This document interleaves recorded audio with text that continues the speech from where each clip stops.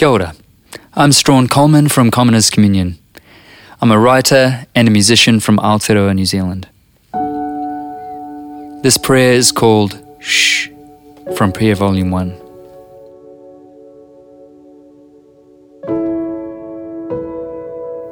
You, Holy Spirit, are a whisper, a frequency so humble that our city noise would drown you out, but for desperately longing hearts.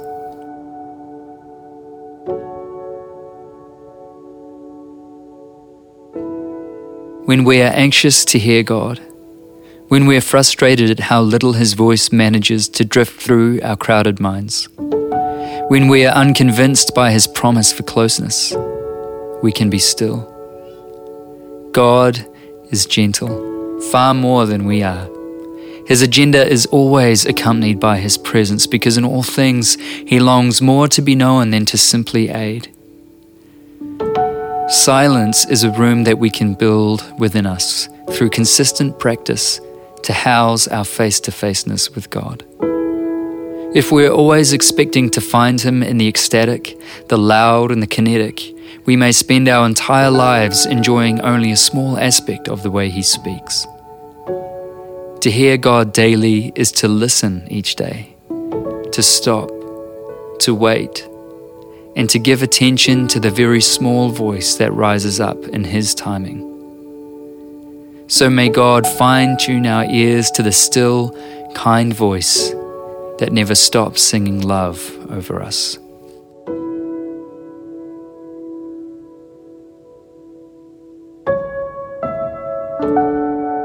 I'm not naturally a silent person.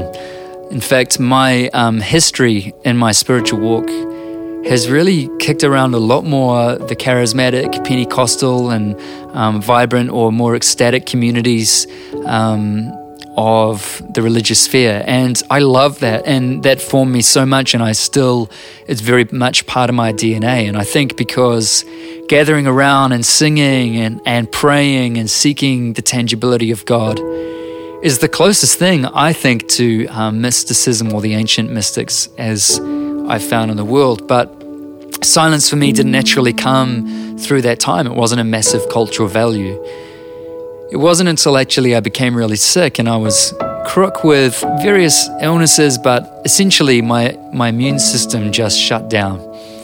And I was sleepless, and I basically was very sick and bedridden for a number of years. Not 100% of the time, but a solid 60 to 70% of the time.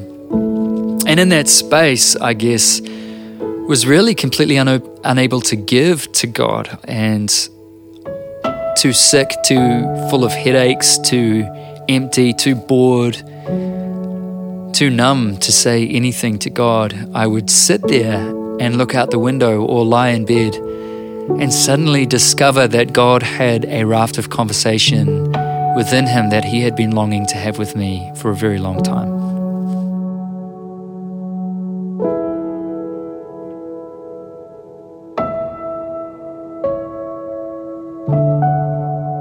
Maybe the greatest beauty of silence is that it makes us, first and foremost, a passive recipient. There is absolutely a place for praying toward God and giving it to Him constantly. And I think in our lives, there are plenty of moments during the day to pray and to give. But what silence does is it opens the floor for God to start the conversation. And in my experience, I've found that the things that God wants to talk about are often vastly different to the things on my own heart, and even the longings of my heart. Sometimes I'll be asking God about a pressing issue on my heart, way over here on the left, and I'm hearing nothing, and I decide I'm going to sit in silence and I'm going to let God speak. And then way over there on the right, God starts talking about something totally left field that makes no sense. But in a matter of minutes, my heart is at rest, and I've realized that the answer to my question was that I wasn't asking the right question.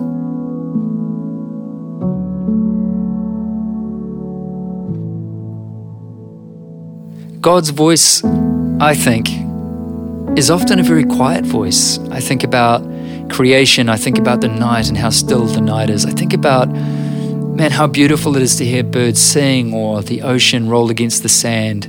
I think about the wind brushing through trees. I think about all these ways and languages of creation that God has made that can teach us about Him. And I think of humanity in the way that we make noise is often so loud. It's so grinding, the sound of cars and planes and all of those things are also really amazing, but the noise of it is so much noise in the world today. And I think because we live in such a noisy world, not just in an audio way, but also with our eyes, with our souls, with our minds, we're slowly losing the art of hearing God's very tempered voice. And it was said of God that His voice wasn't in the thunder or the raging wind or the fire, but it was in a gentle breeze, it was in a whisper. Silence is a way of climatizing ourselves to the kingdom of heaven when we become too accustomed to the noise of the world. Silence is a relanguaging of God. It's a way of sitting and slowing down our bodies and our souls and our minds enough to say, Father, recalibrate my language, my heavenly language, my spiritual language. I'm here. Would you speak?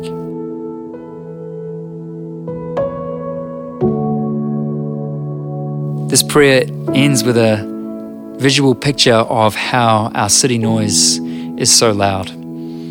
For me, as a person, my mind is constantly racing on things. I'm a bit of a futurist. I'll often worry about the future. Even if the future looks great, I'll find something to worry about it. I've had a long journey with mental wellness, depression, anxiety, all kinds of things. And my mind sometimes feels like a busy city in the middle of its peak, just rush hour traffic and all of these things.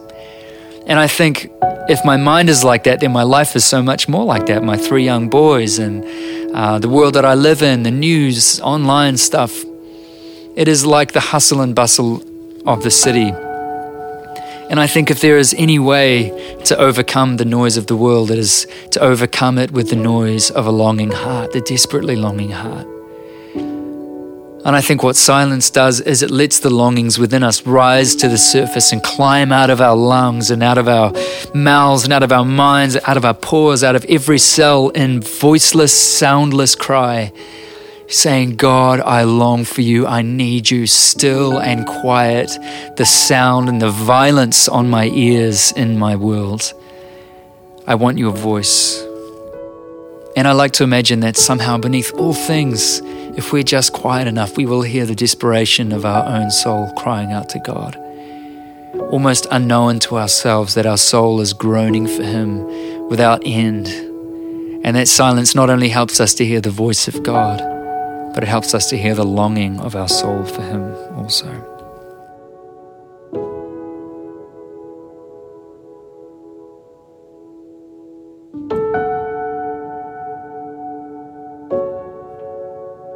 You, Holy Spirit, are a whisper, a frequency so humble that our city noise would drown you out, but for desperately longing hearts.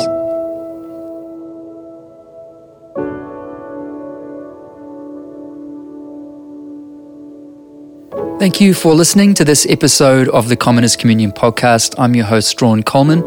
You can find out more about me and what I'm doing at commonerscommunion.com. You'll also find retreats that I'm running, events that I'm doing, and my prayer book there too. A huge thank you to Jonathan Klaas for composing the music that you hear on this episode and for helping me to produce this season. If you'd like to stay in touch more regularly, I post prayers every couple of days on Instagram, commoners_communion. I also stay in touch for conversation and post events regularly there. It's the best place to keep in touch. Thanks again for listening. Have an awesome day.